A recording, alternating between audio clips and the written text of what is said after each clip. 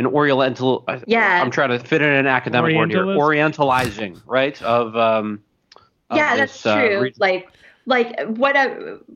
Animal. Whatever you consider, whatever animal you consider like a food source, and what you consider like vermin, all that's like totally culturally informed, right? Yeah. So you have a lot of like this sort of breathless fixation on what Chinese people eat and like the weird things that Chinese people eat. And they use it as a way to blame them for this illness, right? Even though, there are places in the US where they eat things that we would consider really weird, like alligator, like you said, or snake or whatever, It's just a really like racist way of framing it. Yeah. Yeah. I think most American food is weird. We should talk for a second. Willing to take the step back for a second. Yeah, we eat hot dogs here. That's like all. No one knows where those are from. Yeah. Yeah. Wait, what the fuck is a hot? It's like 8 different things. It would be cool. There's just sawdust in there. It would be cool if the virus originated in America and everyone was calling it like hot dog virus. Like, I got the hot dog flu. They're calling it Missouri Madness. Yeah. The baby backfire. We should talk for a second about this. My own home state's Senator John Cornyn, the most cartoonishly racist person of all time. This is the guy that was.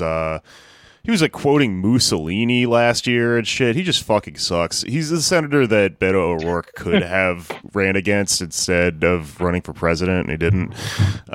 Oops. He went on some shit yesterday, a few days ago, and said China is to blame because the culture where people eat bats, snakes, and dogs and things like that. These viruses are transmitted from the animal to the people, and that's why China has been the source of a lot of these viruses, like SARS, like MERS, like the swine flu. Okay, so like most of those didn't originate in China. Only SARS originated in China. Like MERS was, I think that was like from Saudi Arabia, right? And then the Middle East respiratory syndrome. Yeah. But I think it specifically was from Saudi Arabia, but I'm not sure. And then swine flu was from the U.S. It originated in the U.S. Yeah, it's also like we eat like tons of pork. That's the hot dog flu. That's what he's talking about. And he's saying like it comes from these crazy countries where they eat the animals you're not supposed to eat. Like swine flu. What the fuck are you talking about? His own joke. Yeah, and a lot of the conditions that we like farm any of this meat does make viruses happen. Yeah. If you look at like the way the Trump administration's been handling pork regulations for the last 4 years, it's not something that won't make a super virus. I don't know. It's a pretty bleak future, guys. Yeah, that's the reason we have so much crazy like extra pork, extra bacon shit on fast food menus right now, is because he just took like a huge shipment of it that got backed up. You're allowed to like legally fire 2 Uzis into a barn and then just sell whatever comes out of that. That's how I wish I knew we were going to talk about this. I would have looked this up, but like every example is horrifying. This comedian I have seen and worked with, and I think he's really funny. This guy Billy Wayne Davis responded to him. Oh yeah. He's like a cool Southern guy, but he's like smart, and it's really says a lot about the South that I have to point that out. But he responded to Cornyn and he said, "Motherfucker, I've eaten rattlesnake in your home state of Texas. Large groups of people stand with their mouths open and thousands of bats shit in their mouths every day at dusk near the state capitol in Austin," which is entirely true. Austin is like one of its tertiary nicknames is Bat City because there's this big fucking bridge with bats underneath it, and everyone goes and stands underneath it and watches them like fly out at dusk or whatever. So like complete fucking bullshit. Fuck. He's totally right. Yeah. I mean, we have a long history of like pawning off our diseases on other countries, like the Spanish flu in 1918. That was because some soldiers in Kansas like just lit a bunch of horse poop on fire, and it caused a virus that just wiped out thousands of people, and somehow it got named the Spanish flu. It's a jackass style prank with terrible repercussions. That's so funny that they just were like, let's blame it on Spain. They were just doing pranks on each other. What's up, y'all? I'm Johnny Knoxville. This is Spanish flu.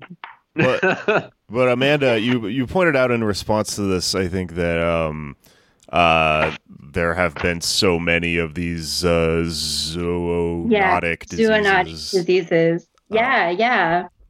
So 3 out of 4 emerging infectious diseases are zoonotic, right?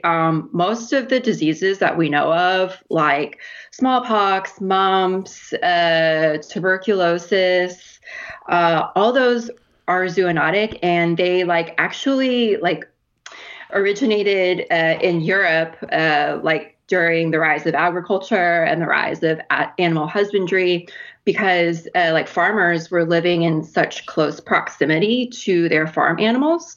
And so it created these conditions where these illnesses would jump from the cows or pigs or whatever farm animal onto a human host.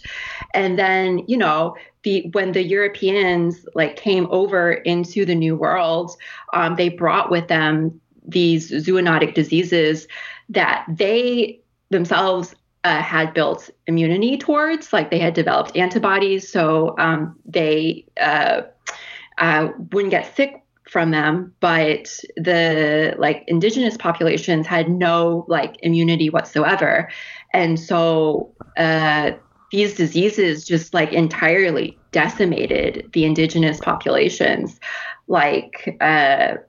Most of them didn't die on the battlefield. Most of them died from these zoonotic diseases that these Europeans had carried over.